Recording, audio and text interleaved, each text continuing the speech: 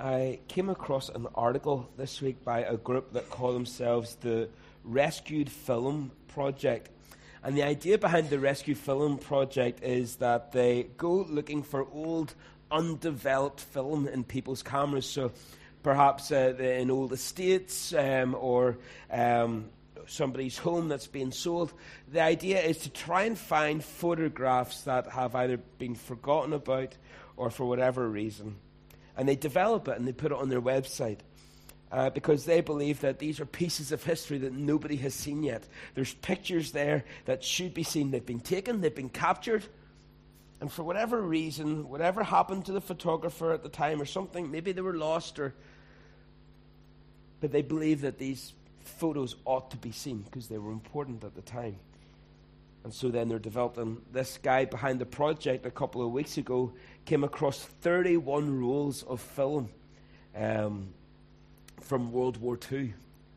A soldier who had been in World War II. And it was in the old medium format film, and the group developed it black and white, and with the fix and everything else. Really old school set that to reveal some elements of time 70 odd years ago, whatever it is now. And it struck me what a cool idea this was. And as I went through some of the images to see some of the soldiers lining up and heading off to war, and some of them coming back, and it was fascinating. And then I got to think about the process that took. I'll be brief, okay, because it's maybe not that interesting for some, but there is in photography what you call a latent image. A latent image. And just to explain that, it's when you take a piece of photographic film. That's what was used a long time ago for the younger ones there. Everything wasn't digital, or just you didn't whip out your phone and take a picture. And what they did was the light then exposes itself to the film. And the film is basically gelatin that's been really sort of hardened and thin. And this thin chemical layer of silver bromide is just on it. And the light activates it, capturing the image. And then it's developed, and you're able to take it and put it onto a larger picture. And that's the chemical process of the latent image. Latent simply means it's there, but it's unseen. It's there, but it's unseen. So essentially, in all of these films, or these 31 rolls of film that this guy found, there were all these pictures that found by this modern photographer, pictures that had been taken, pictures that were there, images that had been captured, but they were undeveloped and therefore unseen. And so that got my attention. And the reason I'm explaining this essentially is because this is what Jesus does to us. Whenever we're born, we are made in the image of God. God breathes life into us, and in our soul we have this image of God. We are stamped in creation with the image of God. But that image gets obscured because of our sin, because of our culture, because of our upbringing, until we are born again. And when we are born again, this latent image, that picture that's been there right from the very beginning, when God breathed life into us, is developed and revealed and shown by Jesus Christ in the process of sanctification. And we suddenly reveal the image that's been there this whole time as God molds us and shapes us into his image. We become a showcase. We become a workmanship, a craftsmanship, his masterpiece, as Paul talks about in Ephesians. And so Jesus was in the business of finding people, and we see it throughout the New Testament, finding people stamped with the image of God, that image that had been obscured, and then he sets them free. He heals them. He restores them. He develops them. And then he showcases them. And every time he does it, people oohed and add and were amazed and glorified God in a much greater way than I did whenever I saw these pictures on the camera or on my computer. I went, oh, cool, there's a Coca-Cola truck, or, oh, wow, there's soldiers on that vehicle. But Jesus saves and develops people. It's the most amazing thing ever. And you would think then that people would go crazy whenever they saw that happening in real life, whenever they saw Jesus healing and restoring. But there were people throughout Scripture who were so bound by their background, so bound by their tradition and by their upbringing, that they just couldn't stand to see what Jesus was doing in the lives of people. And that's something that I think has always been, I've always been conscious of when looking at Jesus in the New Testament, that he always sort of has a disconnect with the religious people. There's always a conflict, there's always tension between the supposed religious people, the supposedly people who were in the know. And yet he was far more welcoming to the prostitute and to the thief and to the tax collector, to the sinners, to the people that nobody wanted to associate themselves with. He embraced them. He loved them. He developed them. And he showcased them. And that's important to remember, because tonight we're going to be looking at a type of seed that Jesus spoke about on a couple occasions. But each time it's a slightly different setting. So to really get at the heart of what this picture is about, I want to try and take you to the first picture and try and explore it a wee bit. Then go to the second picture and see, okay, right, well, here's the similarities. And then go to the third picture and say, okay, so here's what we think this seed is really a picture of, and what Jesus was talking about whenever he used it. So in Luke 13, we'll start there. Now, Luke 13 and Matthew 13. The first two are pretty much saying the same thing, and then we'll finish in Matthew 17, which has a slightly different teaching on the mustard seed. But while they say that a painting or a picture paints 1,000 words, they didn't have cameras in those days. But what they did was they told picture stories. And we talked a wee bit this morning about how we always appreciate a story. Now, it's in connection with gossip, but we do love stories. We love pictures when we can imagine things. And so parables, which were far more accessible for people than long, complicated theology, were a way of teaching people. And so what I want to do tonight is hopefully show you a picture of grace. A picture of grace. That even whenever we feel that we are falling short, even when we feel like we are failing, even whenever we feel like we are not big enough or good enough or strong enough, the mustard seed is a reminder that God has not finished developing us yet. There's still more work to be done. And if we're patient, he will do that. There's growth that will come. That's hopefully what we're trying to get at. And so I'm saying it at the start in case you get lost along the way. That's where we're going. So Luke 13, and then we'll go to Matthew 13.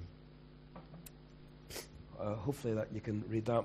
Luke 13, verse 10. Now, he was teaching, this is Jesus, he was teaching in one of the synagogues on the Sabbath. And behold, there was a woman who had a disabling spirit for 18 years. She was bent over and could not fully straighten herself. When Jesus saw her, he called her over and said to her, "Woman, you are freed from your disability." And he laid his hands on her, and immediately she was made straight, and she glorified God. But the ruler of the synagogue, or the pastor if you want, indignant because Jesus had healed on the Sabbath, said to the people, "There are 6 days in which work ought to be done. Come in those days and be healed, and not on the Sabbath day." Then the Lord answered him, "You hypocrites! Does not each of you on the Sabbath untie his ox or his donkey from the manger and lead it away to water it? And ought not this woman, a daughter of Abraham, whom Satan bound for 18 years, be loosed from this bond on the Sabbath day?" And he said these things, and all his adversaries were put to shame. And all the people rejoiced at all the glorious things that were done by him. He said, therefore, so because of this, because of everything that's just happened, because of this miracle, because of this confrontation with the pastor, therefore, what is the kingdom of God like? What is the church really supposed to be like? And to what shall I compare it? It is like a grain of mustard seed that a man took and sowed in his garden, and it grew and became a tree, and the birds of the air made nests in its branches. And again he said, to what shall I compare the kingdom of God? It's like a leaven that a woman took and hid in 3 measures of flour until it was all leavened. So this woman was had some sort of degenerative spinal condition. A couple of people have different ideas of what it might be. Doesn't really matter for the story. Doesn't really matter for what's happening. Because whatever the physiological reasons are, they're secondary, because in verse 16, Jesus tells us, look, what's really happening here is this woman's been bound by the devil. And so Jesus highlights that there's something deeper that's going on here, beyond just the physical. But what I do want to, just while we're on this, I find it fascinating that effectively on church, there is this woman who's been suffering for 18 years. And she's at church. And I just wonder how many of us would suffer chronically for 18 years like that. And maybe just find an excuse not to get to church every single week. Maybe find an excuse not to go. I'm having one of my bad days. Oh, well, I had people around during the week and I'm suffering now. I'm bent over. I can't make it. Now, bear in mind, they didn't have cars. They didn't have public transportation. They had to walk places. So evidently, here's a woman who's in the synagogue, who's in church, who has not found it in her heart to be resentful for her condition, or at least not resentful towards God for her condition. She's not saying, how could a God of love allow this to happen to me? I'm not going to church anymore. I'm not going to synagogue anymore. Actually, no, she's on the synagogue, on the Sabbath, worshiping with the rest of the people.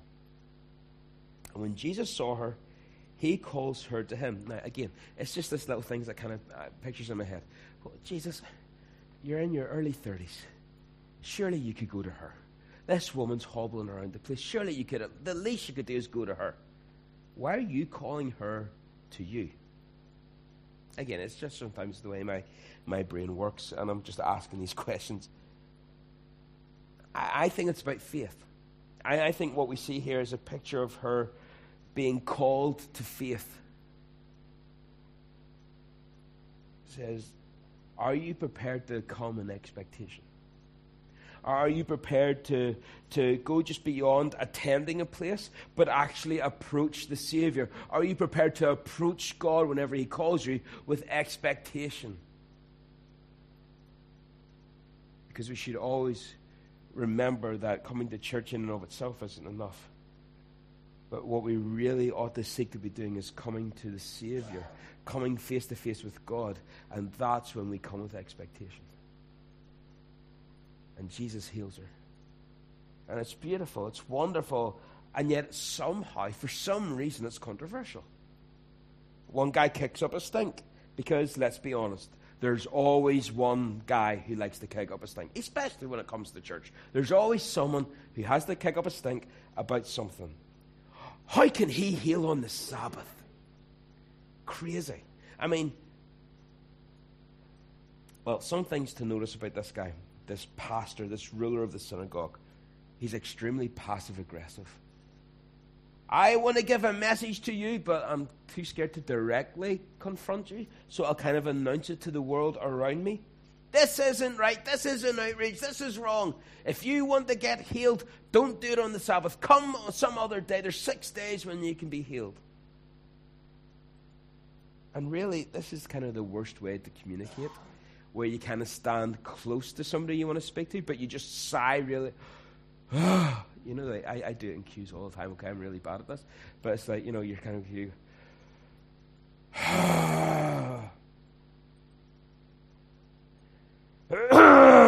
And you sort of just, you're letting yourself be known without actually directly dealing with it. Now, it really is a really bad way to communicate, and I'll hands up by saying I've just admitted that I'm really bad at being passive-aggressive sometimes, but I'm also really bad at putting up with people who are passive-aggressive. So forgive me for the irony there, but I'm not very good at dealing with it in my own self, but I'm also not very good at dealing with it in other people's lives as well. It's a weakness, so pray for me. But you'll notice that it's a trait that actually a lot of religious people have, being passive-aggressive. If they aren't following the right steps, if they're not doing it right, any blessings that they receive must somehow be compromised. They must somehow be fake fruit. It must somehow not really be from God. It must be wrong. It must be flawed. It must be artificial in some way. which is so ungospel.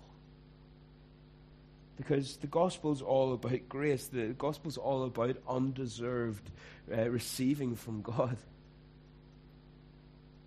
It's about the goodness of God, not the work ethic of man. But some people can't handle that whenever God is good to people who do it slightly differently than them. Even in the church, even pastors. See, at least certainly according to Luke 13. Second thing to notice about this guy is that instead of rejoicing that the woman is healed, he gets bent all out of shape over the head of it. He's upset. He resents the hassle. He's been offended, and he wants everyone to know. So because he doesn't like it, he publicizes it. He wants to make a deal of it. He doesn't want to be happy for this woman who's probably been coming to his church, to his synagogue for a long time. Which is weird, isn't it? I mean, imagine thinking that God would work on the holy day. Imagine thinking that God would do a good thing for this faithful woman on the day whenever we've all gathered together to worship him and gather around him. Sorry, I'm getting passive-aggressive again. I told you to pray for me. But you think, mate, when was the last time you actually saw someone get healed like this? When was the last time, unless you've been following Jesus around, when was the last time you'd have seen something awesome like this happening? You probably have never seen something like this happen before. So you should be rejoicing. This is amazing. This is a miracle. But no, he's so resenting the hassle. How does it fit in with his way of thinking? He can't rejoice in the healing. But the third thing to notice in verse 15 is that the rabbis have a strong law and strong feelings about abusing animals. The Jewish culture was very strong on animal welfare. That they were, which is a good thing. But do you get the irony here? And Jesus points it out. Says, hold on, listen, animals that are tied up on a Sabbath, you're still going to untie them and let them get water. You're going to allow them to get refreshing. You're going to allow them to get relief from being tied up. This woman's been tied up by Satan. But you're not going to allow her to find healing? You're not going to allow her to find refreshing? Which tells me that they valued the animals more than they valued people. To be honest, it would seem that society is in that same kind of place. Because the majority of people will boo and disdain anyone who wants to wear real fur or go hunting. You see the hate that people who will get, if they put up a picture of, hunting African elephants or, lions or whatever, and the hate that they get for it. And yet most animal rights activists are also pro-abortion. Don't kill the trees, don't kill the foxes, but you know what? It's your choice if you want to kill your baby or not. It's madness, isn't it? And Jesus calls this pastor out on all these things in his answer. And it got the people jumping. Look at verse 17. People are loving how Jesus has put this loser in his place. Because that's how they're looking at it. This is how they're seeing it. But Jesus wants to just calm them down. He brings just perspective to the three groups here: the healed woman, the passive-aggressive pastor, and the cheering crowd. So we've got three elements in the mix here. And Jesus then turns around and says to them, okay, listen, the kingdom is like a mustard seed. Let's go back to the verses. He says, therefore, what is the kingdom of God like? What will I compare to? Verse 19, it's like a grain of mustard seed that a man took and sowed in his garden. It grew and became a tree, and the birds of the air made nests in its branches. Okay, so it's like a mustard seed that becomes trees, and it's got birds in it. Strange. So let's see if the other time that he uses this exact same picture will help us any. Let's turn to Matthew 13. Okay, and I'm really just trying to build up an understanding here of the picture, of the context of it, so we can get a clear vision of this. And so Matthew 13, Jesus has told them the parable of the sower and the soils. I'm sure you know the story well. Seeds going into thorny ground and stony ground, the path and the good soil. And in verse 10, the disciples are like, yeah, we don't understand what that means. And Jesus kind of almost shows a wee bit of frustration with them and says, guys, how do you not know what this means? Are you still not catching on to this? And so he goes on to explain it. we know that the seed is the gospel and the grounds are different types of heart that can receive the gospel. And it's about different reactions to the gospel. That's what this story is about. That's what this picture is about that Jesus is developing. So again, there's this mustard seed comparison where we've got lots of different people here in the context of this story. And then he fires out a series of parables, and then in verse 31, he puts another parable before them, saying, the kingdom of heaven is like a grain of mustard seed that a man took and sowed in his field. It is the smallest of all seeds, but when it has grown, it is larger than all the garden plants and becomes a tree, so that the birds of the air come and make nests in its branches. So pretty much we have the exact same picture in two different parts of the Bible, in two different settings. Now, here's the truth. Many commentaries have lots of different ideas about what the mustard seed in this picture really represents. But Jesus uses pictures that we've seen in Scripture before. And so if we're to be sure that we're going to be accurate, it's better to go back and say, okay, well, what do those other pictures mean that he's kind of bringing out of the filing cabinet, that he's bringing out of storage and bringing before us? Because that'll help us. A couple of things, though, before anyone kind of says, well, Jeff, the mustard seed isn't really the smallest seed. Yeah, we know that, and Jesus knew that. Of course he did. But he's speaking about typical seeds that you would have in your garden. He's talking about typical things that you would see. And so they would have understood this, And so he says, look, the mustard seed, all right, it's the small seed. He goes, yeah, I know what you're saying. It's the least. It's the smallest one in my garden. Next thing you might say is, yeah, but Jeff, the mustard seed, it doesn't grow into a tree. It's really more of a bush or shrub. Yes, you're right. But there is a variety called the Kardal mustard in the Middle East, and it does grow into a tree about 12 feet tall. So about 1.5 of me.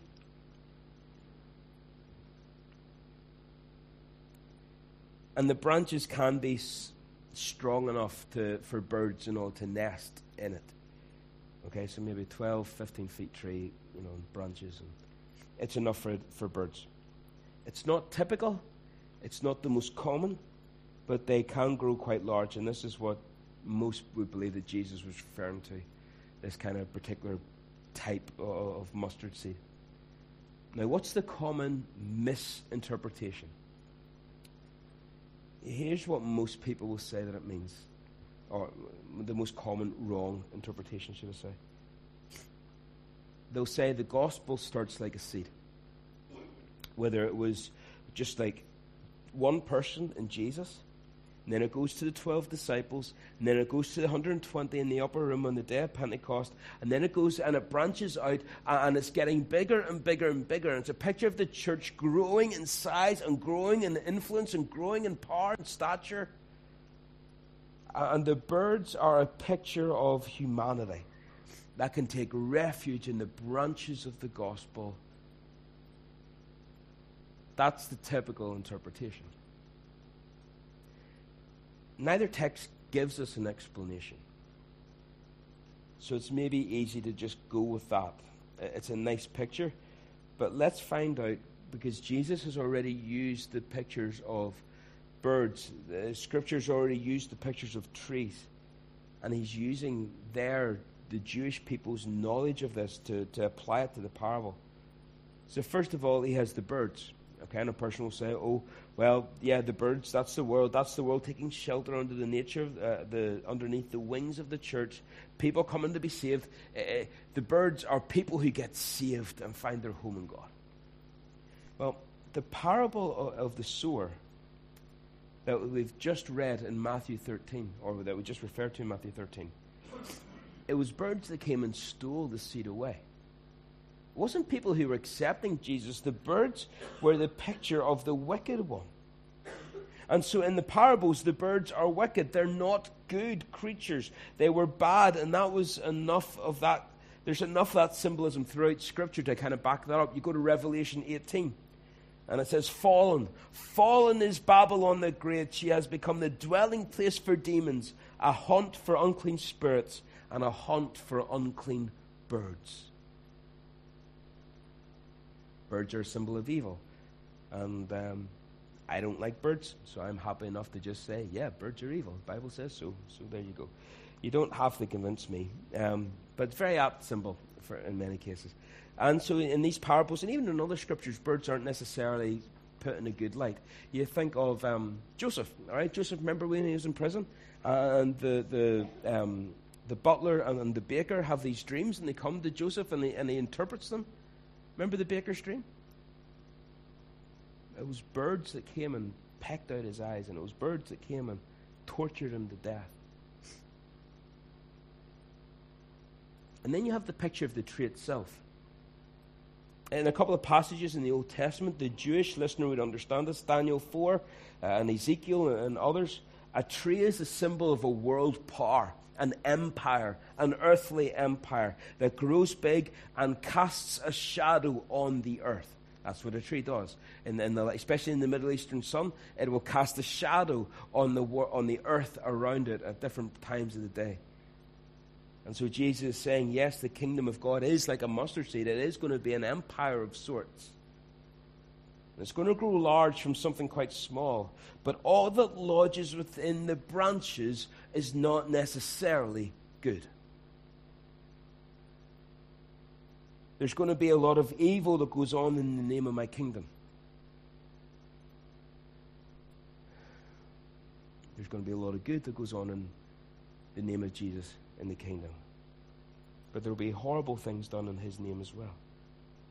And that's how I see the interpretation of this parable based on some of those key elements. But let's put it together. The woman getting healed in Luke 13. The disciple asking questions in Matthew 13. What's the response? Jesus is saying, stop looking for this explosion of perfection in the church this side of eternity. You're not going to get it. You're not going to get that perfection. There will be imperfect people about. There will be people who disrupt. There will be people who miss the point. There will be growth. And some branches will grow really fast. But not all growth is natural. Not all growth is good. You're going to get people like this. You're going to get pastors who are passive-aggressive and uncaring for the sheep that they're supposed to be looking after. You're going to get imperfect people, and you're going to get people who are difficult because the tree is big. Birds are going to want to nest in it. You look at some churches in some countries, even the Church of England. It owns more land and has more wealth than many organizations, for-profit organizations. You look at the Vatican and its collection of land and art, and it's very political, it's very influential. But this side of heaven, look at the mustard seed. It can grow big, but growing big isn't the most important factor here. Because Jesus told us at the end time the church would shrink, that there would be a great falling away. So big isn't the most important thing when it comes to the church. So stop chasing after these things. Stop chasing after these artificial criterias and artificial critiquing of churches, because you'll find that there'll be always kinds of birds that land in all kinds of churches. But even the large tree will still provide shelter and provision for those birds, because that's in the nature of the tree to do. And it's a picture of grace. No individual church is perfect. The whole global church, it's not perfect. It's big, and it's going to draw all kinds of people to it. Now hold that thought. Hold that thought as we go to the third and final picture. Because like the photographs that I talked about at the start, God is doing something in this. He's developing us. He's working in us. He's bringing about that picture of himself in us, that latent picture. Please do not ever walk away from a church because of imperfect people. It's like walking away from a tree because there's birds in it. Don't walk away because some people didn't fit your criteria of what a Christian ought to be. Jesus said, look, this is the way it is. This is the way it is meant to be. And as a result, it's a picture of his power to hold the church together. And it's a picture of his grace to bring so many different people under his wings and under his influence. But also, I think it's a lesson not to cheer whenever the passive-aggressive person gets his comeuppance. It's not the time to cheer when the flawed leader gets exposed. Don't rejoice in people falling away and leaving the church and walking away from faith. Like the sower and the soil parable when the birds come. But rather, the people who come through the church, who attach their name to it for one way or another, are allowed to do so by a sovereign God, whose greatest purpose in this life, in the life of believers, is to develop that picture of himself in us. And so all the imperfections around us are part of that plan, or part of that process that God is working out in our lives. Don't go looking for the perfect church. It doesn't exist because God doesn't want it to exist this side of eternity. It's a mustard seed that grows into a tree and birds nest in it. Let's go to Matthew 17. And this is happening just after the Transfiguration. And then in verse 14 we read that that's Jesus and that small group of disciples coming down from the mountain. They came to a crowd. A man came up to him, Jesus, kneeling before him, said, Lord, have mercy on my son, for he has seizures and he suffers terribly, for he falls into the fire and often into the water. Now, if you have an old King James Bible, I don't know if anyone has an old King James Bible with them, but what it'll say, my son is a lunatic. Now, I think a lot of fathers at different times have said that about their sons, bouncing off the walls, and goes, he is a lunatic. See him driving that car? He's a lunatic. But the translation is literally epileptic. He's an epileptic. Luna, from lunatic, it comes from Luna, the moon. And an old, ancient kind of thought process was that if you stared at the moon too long, you became a lunatic. You became crazy. And so certain neurological diseases, they say, what's happened is he stared at the moon too long. He's a lunatic. But really what it was epilepsy. So he brings his son, who he blames on the heavens. He blames on the zodiac and the stars and the moon. He's an epileptic. And Jesus heals him. And then in verse 16, and I brought him to your disciples, he says, but they couldn't heal him. And Jesus answered, O faithless and twisted generation, how long am I to be with you? How long am I to bear with you? Bring him here to me. And Jesus rebuked the demon, and it came out of him, and the boy was healed instantly. So here we have another instance where a physical ailment was brought on by a spiritual condition, much like the young woman bent over in Luke 13, right? And they asked Jesus, these disciples, they come up to him and says, how come we couldn't do that? Now that is a good question. That is a good question. Lord, why can I not do the things that I used to do for you? Lord, I used to be able to captivate a congregation by preaching. Why can I not do that anymore? Don't answer me that one, please. Don't tell me why. Lord, I used to be unafraid in sharing the gospel, but now I'm timid. I used to be able to answer questions, and I don't feel like I can anymore. And I feel like, Lord, I'm not where I used to be in terms of my abilities and my giftings, Lord. Lord, why does it feel like my gift is fading away? That's the question that they're asking. It's a really powerful question. And so Jesus says to them, well, because of your little faith. For truly I say to you, if you have faith like a grain of mustard seed, you will say to this mountain, move from here to there, and it will move, and nothing will be impossible for you. See, the disciples have performed these miracles before. They have cast out demons before. You go back to Matthew 10, and you have this kind of empowering of the disciples, and they go out and they do all these amazing things to prove God. They could exercise the power. Yet here it seems like their faith is sagging a little bit. It's less than what it ought to be. It's less than what it used to be. They've seen great things. They've done great things. But now they're at a point where perhaps they're trusting in their own abilities rather than the source, rather than Christ himself. And so they ask, well, why can't we do it now? That's the important bit. Why couldn't we do it? Because of your unbelief. See, because what's really going to happen here is then it's not about you, it's about me. And so then he gives them something that we don't understand as much in the original language. We'd understand, rabbis would talk about mustard seed faith. And the idea is it starts off small and gets big. And then there's this other axiomatic phrase about moving a mountain. It's a figure of speech. It was a common figure of speech. The idea was that it meant to overcome difficulties. I'm going to move this mountain. I'm going to overcome that trial. I will run that marathon. I will lose that extra couple of pounds that I've been saying I'm going to lose. I will change the car this year. I will do this. I'm going to overcome this obstacle. I'm going to move the mountain. It was a figure of speech. Okay, please don't be thinking that Jesus literally was saying, listen, if you believe enough and your heart is pure, you can go to the Mourne Mountains and start rearranging the peaks. Because he won't give you that kind of power.